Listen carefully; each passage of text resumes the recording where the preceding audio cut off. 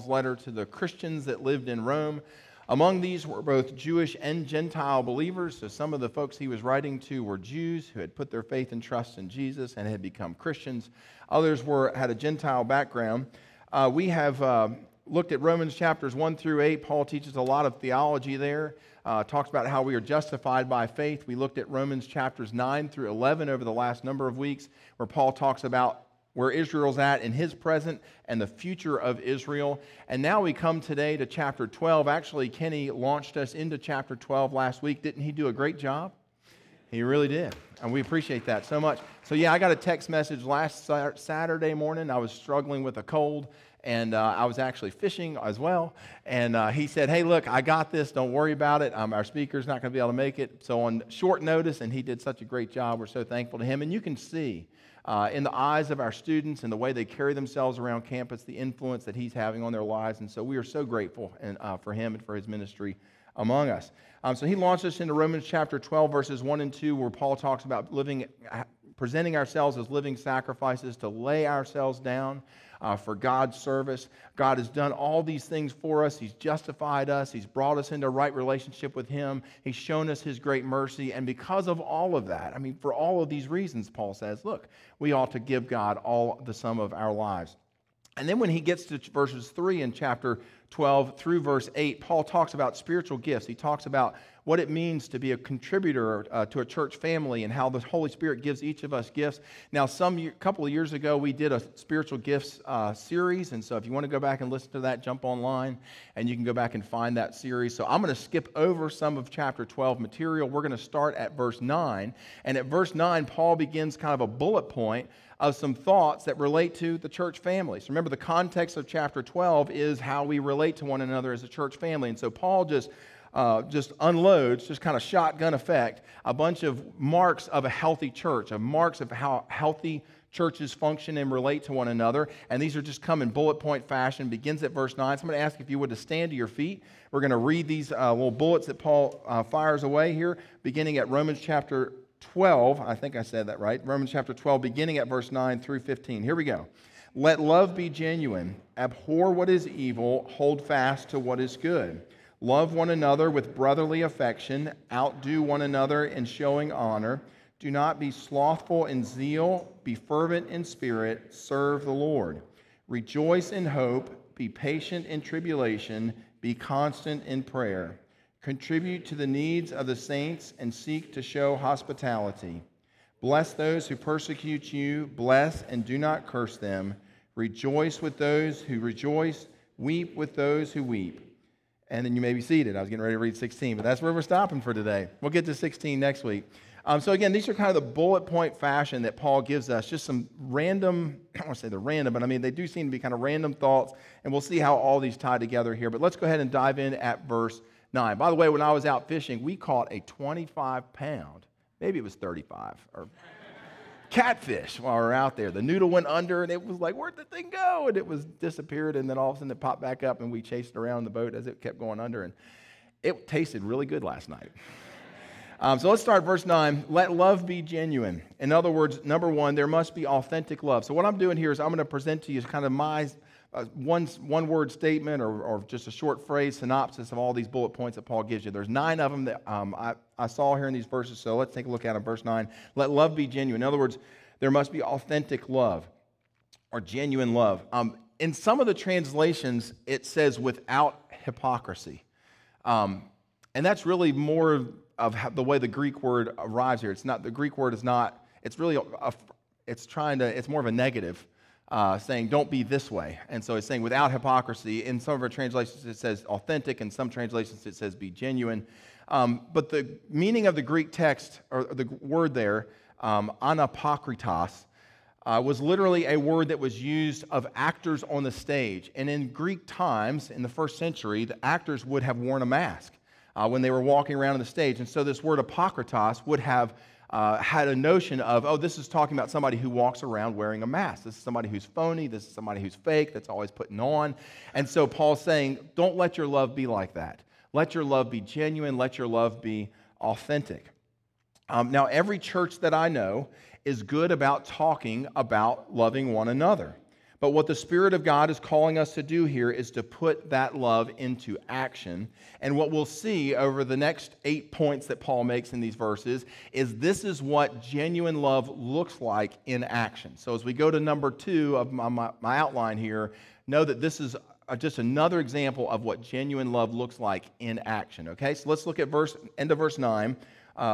It says, abhor what is evil, but hold fast to what is good. Now, I summarize that into the word protective concern. Protective concern. This is not merely a general call that Paul makes here for us to not like evil and to make sure that we love what is good. That's not what he's saying here. Rather, God is calling us to a protective concern toward one another.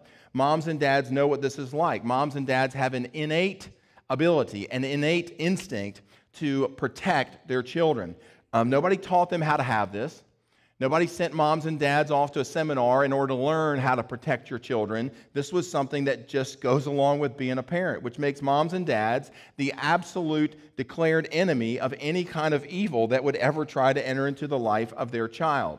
And they will fight that evil even to the sacrifice of their own lives. That's the kind of awareness that parents have. Now, as Christians, we understand that sin and disobedience to God hurts people. It is a destructive force. And if we really genuinely love people, love in action, then the Word of God declares that we will be taking action, protective action, to confront people when we see them falling into sin. Our men's small group this past week was actually landed on some verses that were discussing this, and we talked about it a little bit. This is our Wednesday night group. James chapter 5 and verse, I don't think I have it on the screen for you, but James chapter 5, verse 19.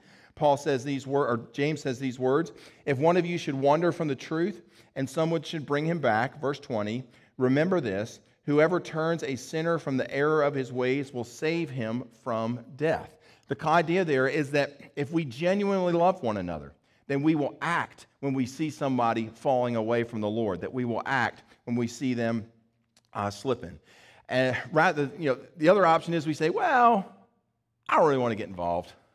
Or, well, that's none of my business. And the Bible's declaring here that, look, we need to have protective concern. Genuine love in action takes protective action to help others. And this is what a parent would do for their child, right? We don't just watch our child go off and smoke dope and say, well, who cares?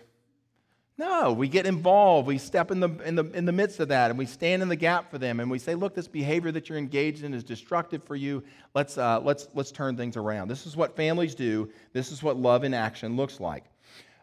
Self-sacrifice, number 3, verse 10 says, "Love one another with brotherly affection.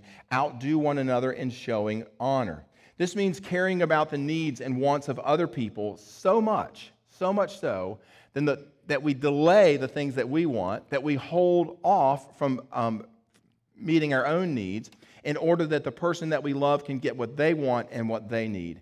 And without this attitude, families just cannot work. Moms who have walked the hall at 2 o'clock in the morning understand self-sacrifice. Kids crying, and all you can think to yourself is, please, please, please, just go to sleep. All I want to do is sleep, so please let me have some sleep.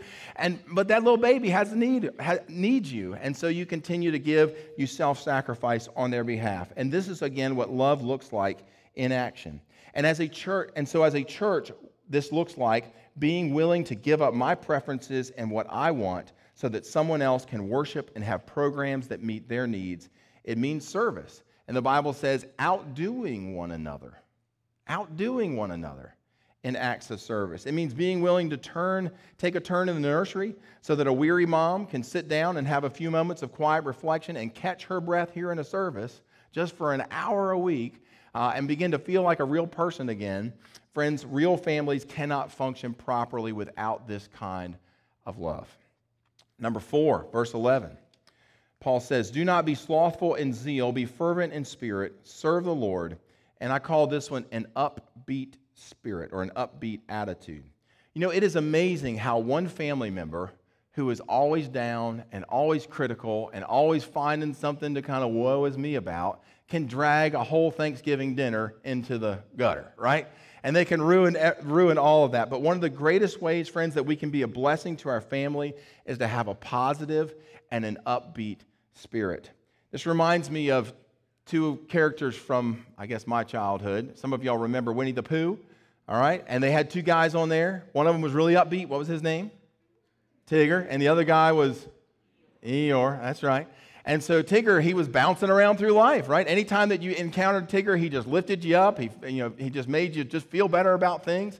And then there's Eeyore. And Eeyore would always say things like, well, I don't know. Somebody took my tail. And Eeyore just kind of had a cloud that just kind of hung over him everywhere he went in life. And so what the Bible is saying is that every church needs more Tiggers. Now, she's not here today, but I'm going to pick on Susan Biscoglia. Some of y'all know Susan. Her husband, Terry, teaches one of our Sunday schools here at the church, and Susan's just always got an upbeat and a positive attitude toward things. Claire and I went over to their house a couple of weeks ago and had lunch, and we just left there feeling refreshed and revitalized, and she was just so encouraging and just good people to be around, and every church needs people like that, Tiggers, that are just bouncing through here and saying, hey, good to see you today, and just lifting up the rest of us. Number 5, commitment to prayer. Part of what makes church a family is a commitment to pray for one another. Verse 12 says, rejoice in hope, be patient in tribulation, be constant in prayer. You know, one of the things that I can count on from my wife is prayer. And when I'm feeling down and when I'm kind of, having a bad day or I'm struggling, I know that Claire will make whatever it is that's on my heart a matter of prayer. And the Word of God is saying here that the church family needs to be built on that very same practice. Part of being part of the family of God is praying for each other and supporting each other in prayer. Number 6 is benevolent. A loving church is benevolent. Verse 13 says, contribute to the needs of the saints and seek to show hospitality. That first part, contribute to the needs of the saints. What that verse is saying is that family members need to help each other. When there is financial need in a way that no one else will help, who's going to help you? Family. And you've experienced this before. Many of us bought our first house because somebody in our family was willing to help us with the down payment. Some of us were able to buy our first car because somebody in our family was willing to give us some money to help us make that down payment, to buy that first car. Maybe they bought it outright for you. They shared some sort of extreme gift with you. Maybe you had a financial emergency in your family, and you had no way to meet that need, and things were about ready to just completely fall apart, and somebody in your family stepped in the gap and helped you out in a way that you needed. And friends, we've all experienced this. Family knows how to give family money. That's part of being family. The Bible talks about this in Acts chapter 2 and verse 44. This is the way the family of God works. Writing about the early church, it says, and all who believed were together and had things in common. Verse 45. And they were selling their possessions and belongings and distributing the proceeds to all as any had need. You know, I've been pastoring this church for many years now, and I have seen down through the years, more than I was trying to think about this afternoon, like this yesterday afternoon, how many things have I seen people do? And it's just more than I can possibly count. People that help kids go off to summer camp. People in this church that help put tires on somebody's car that had a need. People that help somebody pay their medical bills that were unexpected or funeral costs that were unexpected. There's so many times throughout the life of this church family where you have helped one another and you've seen people with a need and you've met that need. Why? Because this is what family does. This is love in action. And I've seen people do this willingly. I've seen them do this without hesitation. I've seen them do this freely. Again, this is what love looks like in action. Number 7 is hospitality. It says in the second half of verse 13 to seek to show hospitality. You know, one of the most regular things that families do is they eat together. And when we eat together, it's when real conversation begins to take place. That's where real intimacy and the give and take takes place. Imagine how different your family would be if you had never sat down to share a meal together. Think about that. When you're eating together, there is a sense of hospitality that is forged, and it opens things up, and it sets a warm and inviting atmosphere between you. At our home group this past year that Claire and I were a part of, our hostess would every week have decaf Jittery Joe's coffee there. And I would look forward to that Jittery Joe's coffee on Sunday evenings. And she'd always have some sort of fresh baked goods, and we'd be able to share in that. And that just kind of created a sense of warmth, created a sense of atmosphere, and it began opening us up to share. Imagine what a blessing it would be. Imagine what a blessing it would be if each one of us invited someone in the church out for lunch. Hey, you get to go have lunch together, right? Get to go eat. How that feeling of family would permeate throughout this church. You know, people who have joined this church have told me through the years that it's when someone invited them to lunch when they were new to the church, that it was that invitation that made them feel like this was their church home. What kind of difference does hospitality make, friends? It creates a sense of family in this church. It is genuine love, authentic love. It is love in action. Number 8, forgiveness. Romans 12 and verse 14 says, "Bless those who persecute you. Bless and do not curse them." You know, if you've been part of a family, you know that family members can fight. You know that family members can get impatient. You know that family members can get into disagreements and that things can, go awry. What makes family family, though, is that this is a place where people forgive people who have hurt them. This is a place where people reconcile differences that they have, and that those people go on in life together, rather than just say, "Well, I'm done here. I'm gone. I'm not going to talk to her anymore. I'm not going to talk to him anymore." Family reconciles. They pull it back together, and that's what makes family different than the rest of the world. In a truly healthy church, people don't return hurt for hurt. They don't return evil for evil. Instead, they return blessing and forgiveness, and nothing, friends, will bring you closer to another person than experiencing forgiveness and reconciliation. That is a bond, friends, that will never break. Again, that's love in action, and that's what healthy churches do. Number 9, our last one, compassion. Verse 15 says, "Rejoice with those who rejoice, weep with those who weep." Friends, families feel with one another. That's what Paul's saying here. There's compassion in families. Families feel each other's success, and families feel each other's disappointments. Families know how to shout together when something good happens, and they know how to cry together when something bad happens. I mean, think about it when you're out at a ball game and you're watching the kids and they're playing and some little guy strikes out, or somebody misses a pass, or whiffs at a ball as it's going through into the goal. Who is it that's most upset?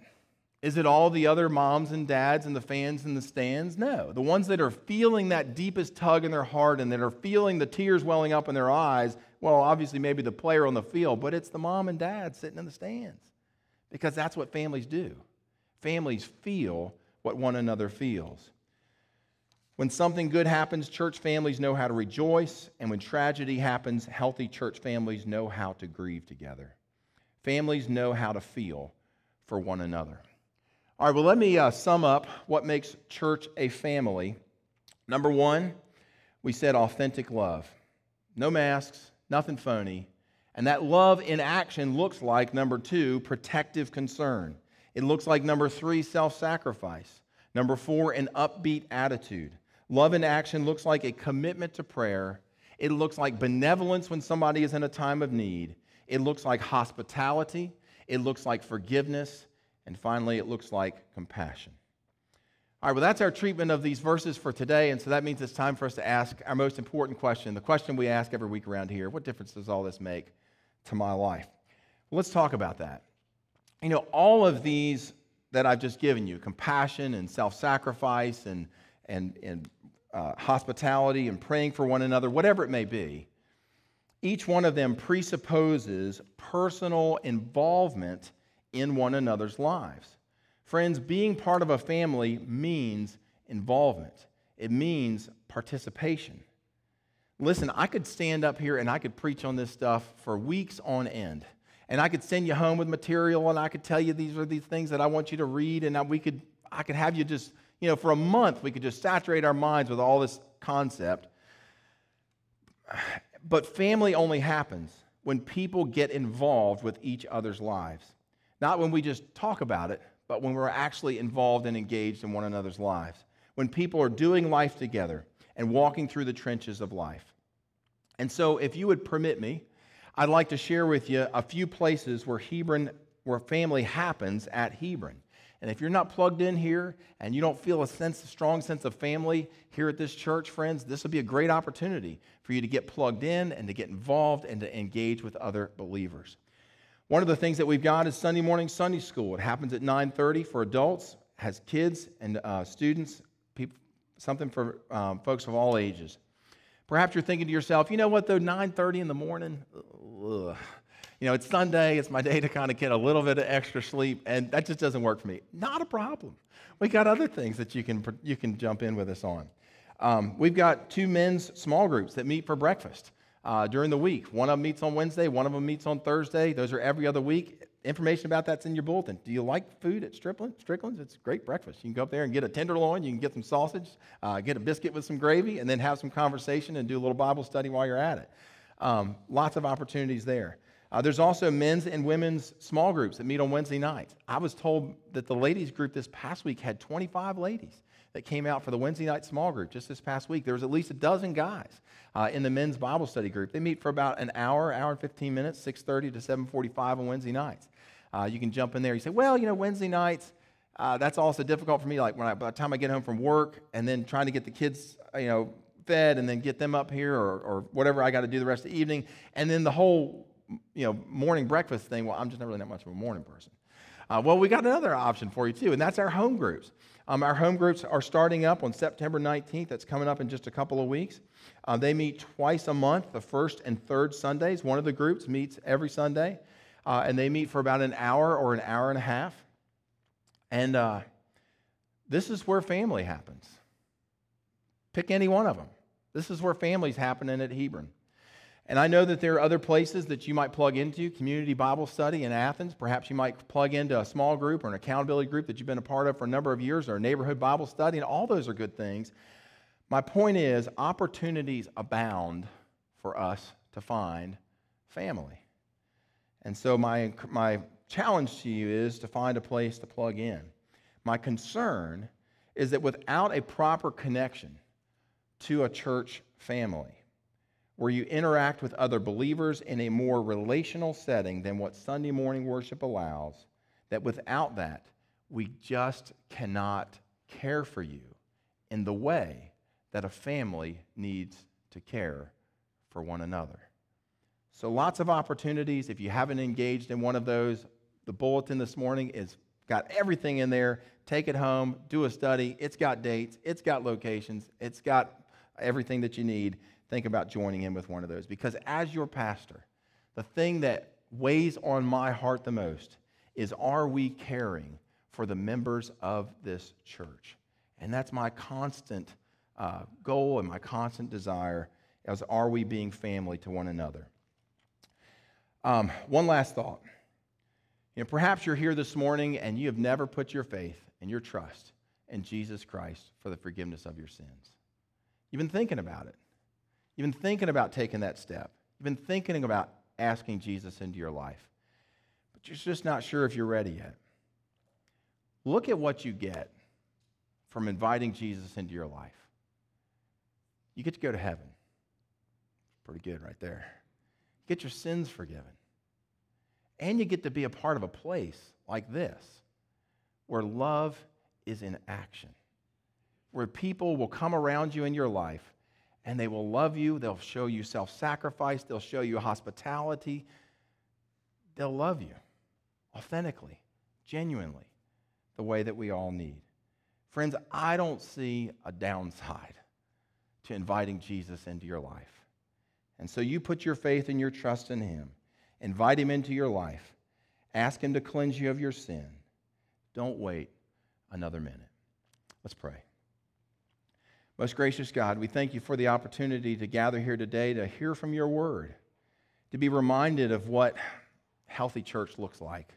And we're thankful, Lord, so much for the people that you've placed us in the midst of, people that love us authentically, people that have shown us great sacrifice, that have stood in the gap for us, that have shown us compassion, that have been benevolent toward us.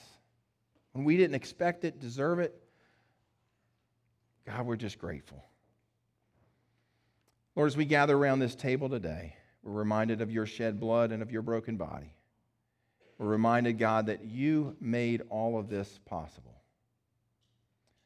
Lord, if there be any here today that come desiring to put their faith and trust in you for the forgiveness of sin. May they, in these quiet moments, invite you into their life. And their life, God, will never be the same. We thank you. We love you. We commit this time to you. In Christ's holy name, amen.